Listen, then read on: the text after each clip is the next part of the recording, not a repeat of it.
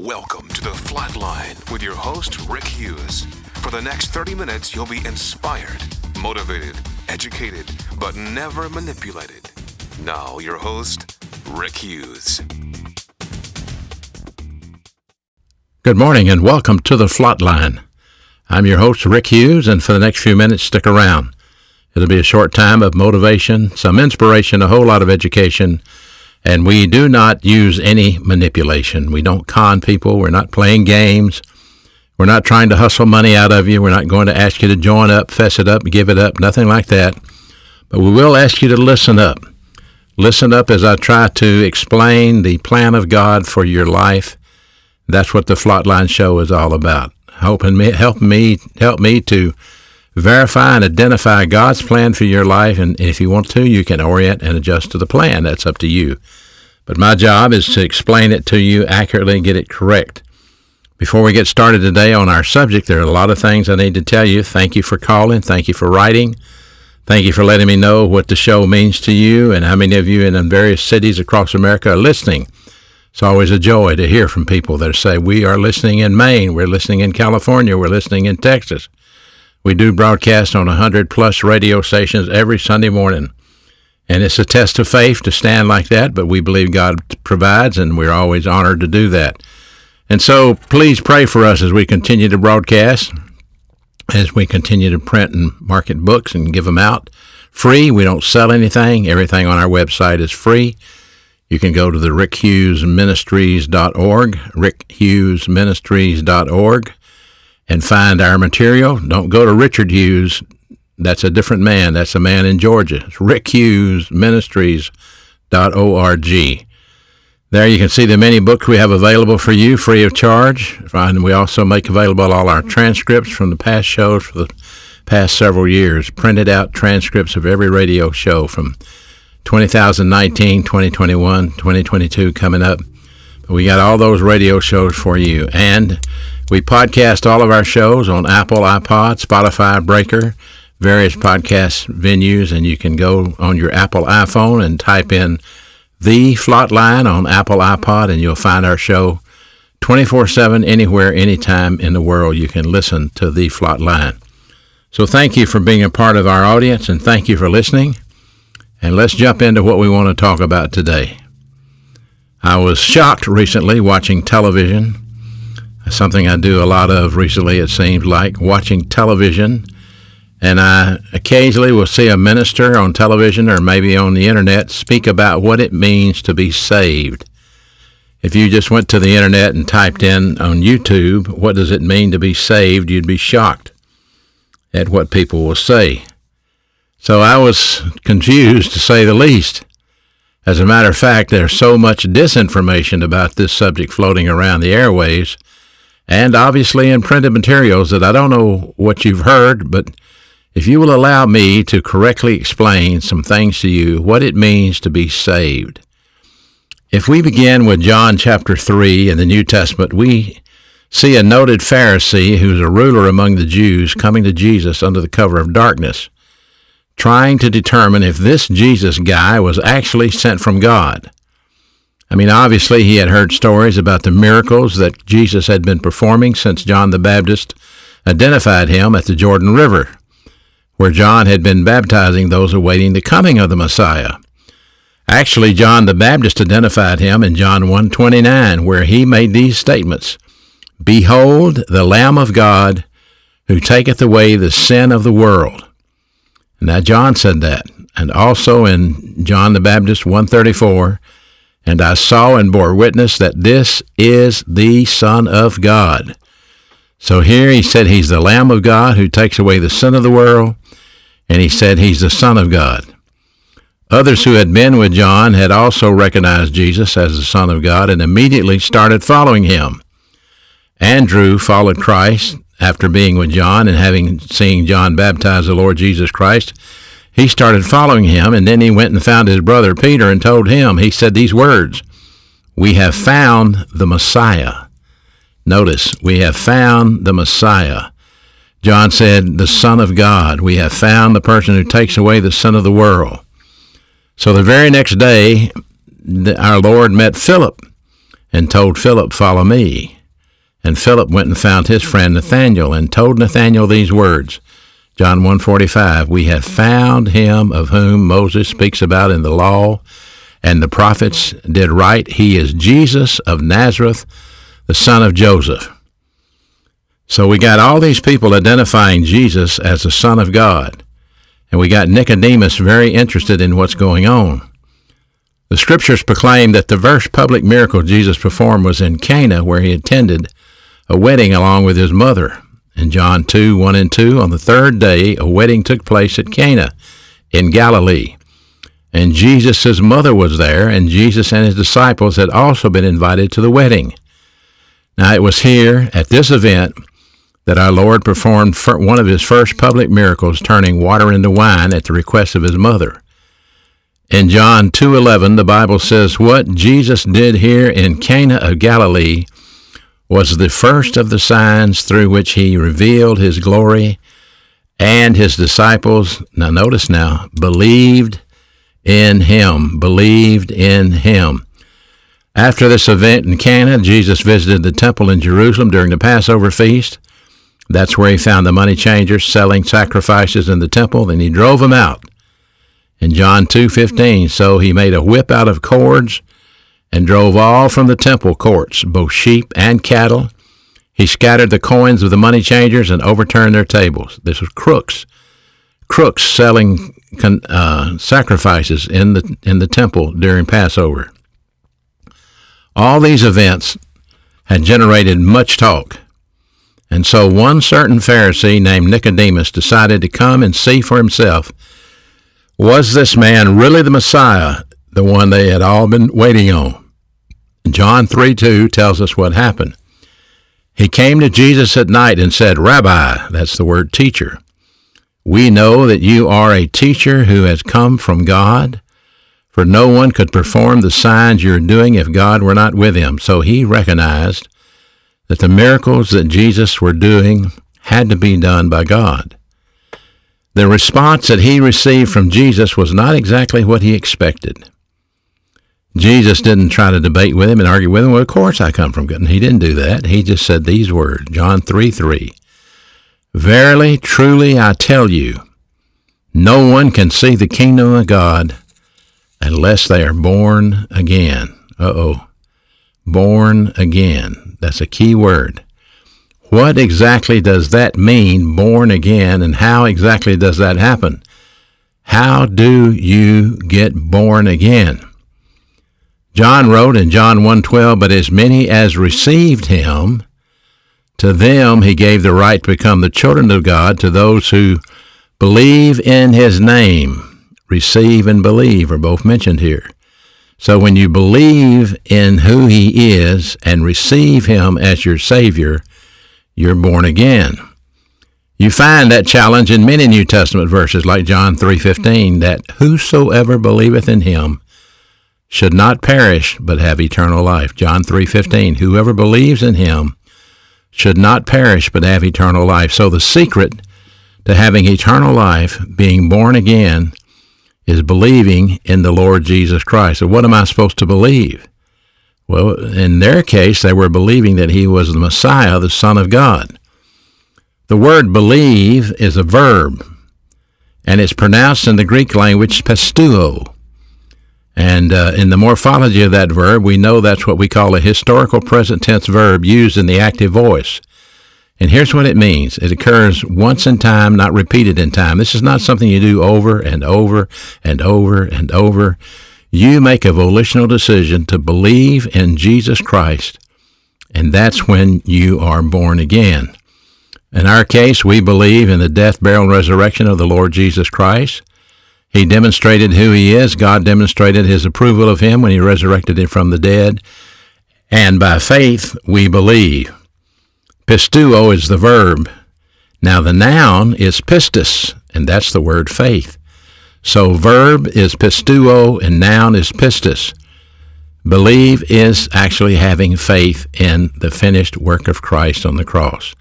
So if you are believing in Christ, that's an act of faith. The Bible says in Ephesians 2:8, "For by grace are you saved through faith." There it is.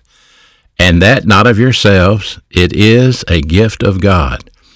This is identifying the fact that we don't have the capability to save ourselves. We don't have the capability to satisfy the justice of God, because the Bible clearly says, there are none that are righteous, no, not one. All of our righteousness is like a filthy rag in God's eyes. So what this verse simply means in Ephesians 2:8 is this: all the work is already done by the sacrificial death of Christ on the cross. He has satisfied the justice of God. He has fulfilled the demands that God placed on sin, and the penalty has been paid. 2 Corinthians 5:21, for he, that's God, made him who knew no sin, that's Christ, to be sin for us, you and me, so that we may become the righteousness of God in him.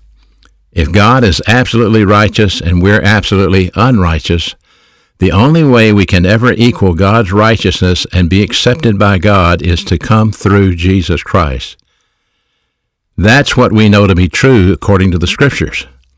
Of course, the death, the burial, the resurrection had not occurred when Nicodemus visited Christ late that evening. So exactly what was he supposed to believe? Well, they were to believe that he is the Messiah.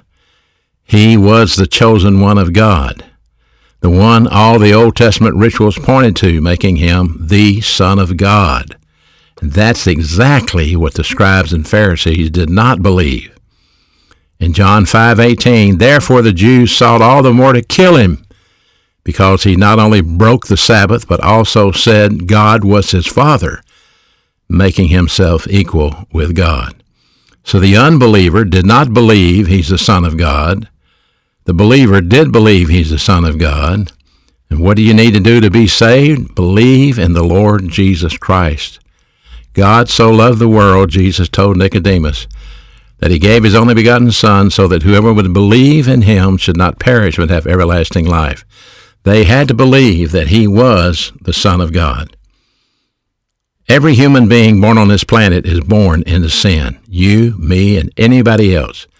And none of us are capable of redeeming ourselves. Romans 3:23 says, all have sinned, and all fall short of the glory of God. This means we are born physically alive, but spiritually dead, due to Adam's original sin in the Garden of Eden. So you may be walking around a dead man right now. You're breathing air, you're occupying space. You're physically alive, but you are spiritually dead. Dead in your trespasses and your sin. Romans 5:12, therefore, just as through one man sin entered into the world, and then death by sin, and now death has spread to all men because all have sinned. So here we have it. You are dead spiritually because of your sin. If you want to go to heaven, you have to be born again spiritually, or made alive, and this is what it means to be born again.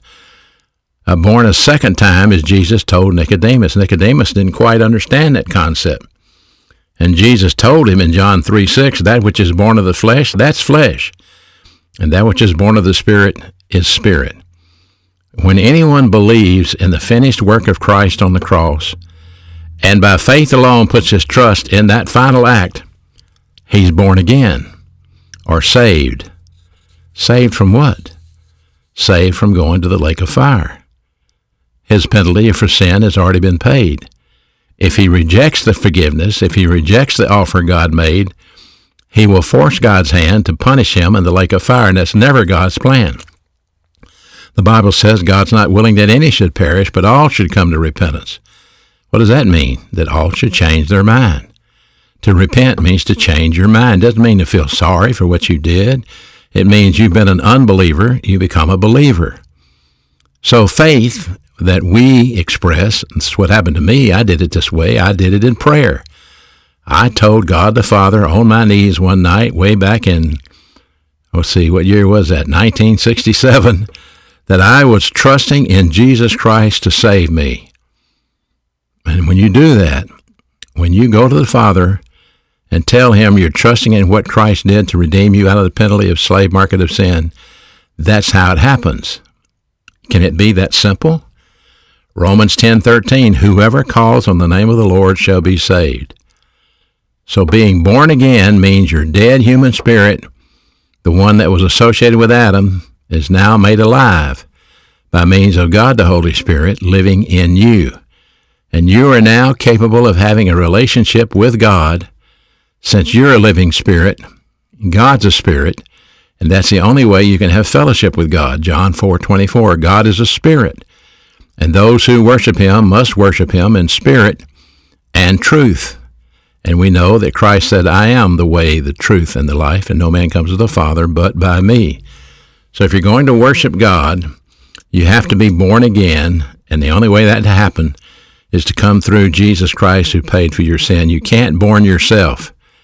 You cannot unborn yourself either. You're not going to lose it once it happens. Once you're born into the royal family of God, that's signed deal because of what Christ did. And people come up with all kind of goofy suggestions saying, well, if they were really saved, they would have done this, or if they're really saved, they would have done that. No one knows who's really saved. That's between God and that person. So God didn't appoint you and I to try to pick out which ones did it and which ones didn't do it. A lot of people go forward at a revival and they say they're going to accept Christ as their Savior. They've done it in mass crusades in the 50s and 60s with Billy Graham. Did they all get saved? That's between them and God. But if they believed in the Lord Jesus Christ and expressed that by faith in prayer, according to the Bible, they got saved. Now, according to you, they might not be saved because you said, well, they didn't have any fruit, so you're the fruit inspector, huh? That's between them and God. So I can tell you this, when you are born again, you don't feel it happen. It's not, you don't get a buzz. It's not something that comes over you. But God is not a liar. He never lies. In 1 John 5:11, this is the testimony that God has given us eternal life, and this life is in his Son. He who has the Son has life. Well, how do you get him? You receive Christ as your Savior when you believe in him. And he who does not have the Son of God does not have life. These things I've written to you who believe in the name of the Son of God. There it is, believe in the name of the Son of God, so that you may know that you have eternal life and that you may continue to believe in the name of the Son of God. So the moment you place your faith in the finished work of Christ on the cross, you enter into an eternal life relationship with God's royal family. John 3:36, he who believes in the Son has everlasting life, and he who does not believe the Son shall not see life, but the wrath of God abides on him. There are people that will try to make it a lot more complicated. There are people that will try to tell you got to give up bubble gum, you got to give up drinking Coca-Colas, you got to give up eating pork chops, and that's the only way you can be saved. You got to do something, and that's not what the Bible teaches. The Bible teaches Christ did it all on the cross when he satisfied the justice of God. The penalty has been paid. Now you must believe and receive Christ as your Savior. If you have not believed in Christ and have not received him as your Savior, you are in fact a walking dead man. You have no eternal life, you have no destiny, and quite frankly, you have no hope. That's why Jesus said these words in Matthew 11:28 and 29, come to me, all you who labor and are heavy laden, and I will give you rest.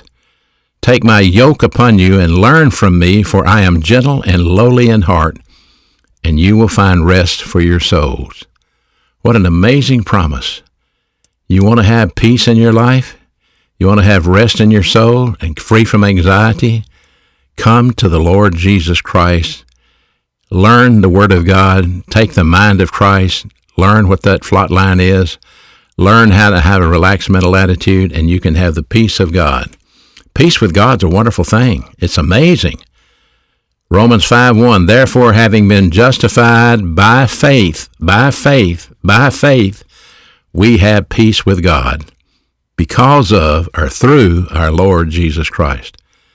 The night after I accepted Christ as my Savior was one of the first nights in many years I had laid my head down and I didn't feel guilty. I didn't have thoughts running through my head about all the sins I had committed. I didn't have thoughts running through my head about all the people I'd let down. I had peace with God, and I slept like a baby that night because I knew that God loved me. I knew my sins had been forgiven, and I knew I had accepted Christ as my Savior. Over the last 50 years in the ministry, I've had the honor of speaking in many, many, many churches across the Southeast, even up through the upper Midwest, all the way up to Michigan, and I've observed some stunning things, such as the lack of teaching on the mechanics to the Christian life. What it appears to me is that many churches have a lot of ritual, but a little reality. And this type of worship is called the casual Christian. That's those who are mere caricatures of Christ. A caricature, a funny-looking drawing, a caricature. If all you have is a casual Christian caricature of Christ, you're not going to be representing Christ through your church and through your family. So this should not be the case. Listen to what the writer of Hebrews said in regards to not growing up spiritually. He wrote in Hebrews 5:11, of whom we have much to say, but it's hard to explain, since you become dull of hearing. Because for this time you ought to be a teacher, but you actually need someone to teach you again the first principles of the oracles of God, and you have come to need milk and not solid food. For everyone who partakes only of milk is unskillful in the word of righteousness. He's a baby. But solid food belongs to those, who does it belong to? Those who are of full age, that is, those who by reason of use have their senses exercised to discern both good and evil. So here we have an identification of some Christian babies and some Christian mature believers, able to identify the difference between human good and evil. All sin is evil. All human good is evil, but not necessarily sin. It's not necessarily a sin to give money to the poor, but if you're not saved and you want to give money to the poor, that's a good thing. You're helping out a poor guy, a beggar standing on the corner, and you give him $5. But it's not good enough. All of your righteousness is like a filthy rag. If you think that being good is going to get you saved, you're wrong. You got to identify the difference. The first human good was Adam in the garden when he put a fig leaf over his private parts. He tried to cover his sin. That was human good, and that was evil. So the writer of Hebrews says there are a lot of Christians that ought to be grown. They ought to be mature, but they're dull of hearing. That means they're not interested. They have negative volition. They ought to be teaching the Word of God, but they're not. They're still in the first grade. They still haven't learned the principles of the oracles of God. What does that mean, oracles of God? What's he referring to when he says they don't know the first principles of the oracles of God? That word oracles of God is logion theos, the Greek word, logion theos. And it comes from the word logos, and theos being God. And it refers to the substance of Christian doctrine needed to be understood in order to fully glorify God as a mature believer. There's something you must learn. There's something you must understand. You must learn how to execute the Christian life. And the very, very, very first thing any Christian needs to understand is the battle between the sin nature and the Holy Spirit. That's why Paul wrote in Galatians 5:16, I say then, walk in the Spirit, and you will not fulfill the lust of the flesh. For the flesh lusts against the Spirit, and the Spirit lusts against the flesh. These are contrary one to another, so you cannot do the things you want to do. So sometimes you feel like a nut, and sometimes you don't. If you're a Christian, and you have God the Holy Spirit living inside of you, it's easy to quench and grieve the Holy Spirit by committing personal sin. Once you let the sin nature take over, then you're walking in the flesh, and you're not fulfilling the Christian life. You have to learn how to get out of the flesh, how to subdue the sin nature, because the sin nature is capable of doing many good things, even religious things, but the production there is called dead works, because it does not glorify God. It's merely a right thing done, but in the wrong way. These type of works always lead to self-righteousness, and it's the essence of religious, self-righteous people. This is why you must understand the principle of rebound, problem-solving device number 1, and the filling of the Holy Spirit, problem-solving device number 2. Listen carefully, Hebrews 9:14. How much more will the blood of Christ, who through his eternal Spirit, that's God the Holy Spirit, offered himself without blemish to God, purify your conscience from dead works to serve the living God. Dead works, dead works, dead works. Purify your conscience from dead works. What is that? That's all those right things done in the wrong way. Yes, it's right to go to church, but there's a right way to go to church and a wrong way to go to church. Yes, it's right to give money, right way or wrong way. Yes, it's right to do a lot of things, but there's a right way and a wrong way. So one of the biggest problems of Christians today is they have a conscience of dead works. They're constantly doing works because of their conscience. You need to do this, you need to do that. The preacher says do this, the preacher says do that. And their ignorance of the protocol plan of God leads them to develop a very tender conscience. Guilty. So their conscience is filled with dead works. Let me work it out. Let me make it up to God. Let me promise God I'll never do that again. I promise God if you'll forgive me, I'll never steal again. I promise God if you'll forgive me, I'll never fornicate again. God, if you'll forgive me, I'll never lie again. And you do. And then you want to go sit in the corner and give up, don't you? This is how human good is developed, which is just as repugnant to God as sin and evil. It often leads to moral degeneracy. So if you're involved in dead works, you cannot serve God. You cannot glorify God, because to glorify God to the max and to fulfill his plan for your life, you must learn the difference between human good, dead works, and divine good, which is the fruit of the Spirit, being part of that. So there's a lot to say, a lot to learn, a lot to understand about all of this. And I hope I'm making sense, because this is back to the basics today. This is wanting you to understand what it means to be born again and why we're born again and what causes it and what we can expect. God's not a liar. He won't turn his back on you. If you have trusted Christ as your Savior, you are indeed born again. I hope you'll turn in next week, same time, same place. Until then, this is your host, Rick Hughes, saying thank you for listening to The Flatline. Thank you for listening to The Flatline with your host, Rick Hughes. If you'd like to contact Rick, please write to him at P.O. Box 100, Cropwell, Alabama 35054, or online at www.rickhughesministries.org.